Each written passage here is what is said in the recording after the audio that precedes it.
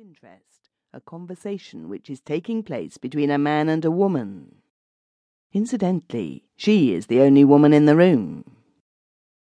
These two are sitting on chairs on the dais or platform. It's quite a low platform, really, not more than a foot high. I say they're watching the conversation, because I'm sure that unless one happens to be in the very front row, it isn't possible to catch more than a word here or there. The man on the platform doesn't call for any particular remark. At least, I don't know. It is rather funny about him. He is evidently just one of the audience who has been invited up, as it were, and I've usually seen him a few times before in the body of the room. But the thing is that once a man has spent the evening on the platform, he never appears again. Now we come to the lady. I must tell you about her, even at the risk of boring you, because she's the central figure, so to speak. She is very beautiful, almost too beautiful to be respectable. In fact, if one didn't actually know. However, when I say respectable, I don't mean she would faint clean away if anyone said damn, but one would hesitate before digging her in the ribs on short acquaintance. As far as I can tell, she's on the tall side and very graceful. I've never seen her standing up. She looks as though she could dance well. By dance, I mean waltz, of course. She has lovely copper-coloured hair, and she's had the sense not to cut it off. She apparently believes in looking like a woman and not like an ungainly boy. Most unfashionable, but then you must remember that this is a dream. She's usually dressed in a simple black evening frock and a hat. The hat is rather of I think it's called the turban type. It's a little difficult to describe. It's got a sort of osprey thing that points backwards and downwards, rather like the tail of a comet does. I think Miss Lily Elsie wore something like that in The Merry Widow, if she doesn't mind my dragging her in. When I say she's wearing a simple black frock, I mean one of those simple little frocks which you can pick up anywhere for 50 or 60 guineas, and it's never the same dress twice. If I could only draw, I could earn a couple of thousand a year by making sketches of them. They aren't quite like the things you see about just now, but they may be fashionable some day, who knows?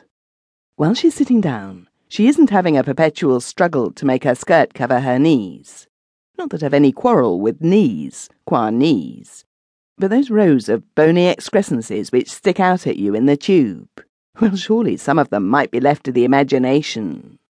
In fact, if things go on as they're doing now, one won't want an imagination at all, and then what? And while we're on the subject of horrors, I'm sure she would never wear bolshy boots. She wouldn't flaunt her political opinions to that extent, whatever they were. Quite apart from that, she wouldn't have to wear such things because her ankles are perfect. I won't refer to light-coloured stockings, because they, well, de mortuis. To go back to the lady's hat for a moment, I must confess that it rather beats me why she is wearing one at all. That is, because she must be in her own house. You can tell that from the way she behaves. I mean, that she's obviously acting as hostess, and her manner is a treat to watch. She sits quietly in her chair, without looking as though she'd been spilt in it, and she doesn't fidget. She hasn't any of those irritating little affectations which one so often sees.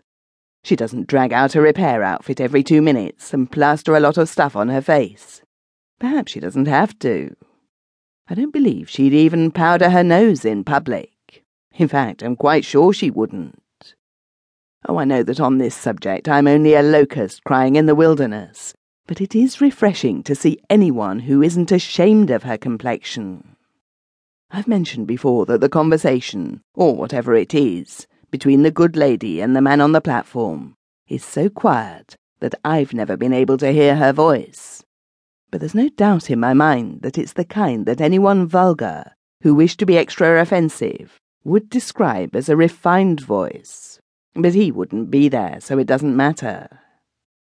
I've racked my brains trying to imagine what on earth they can be talking about for such a long time.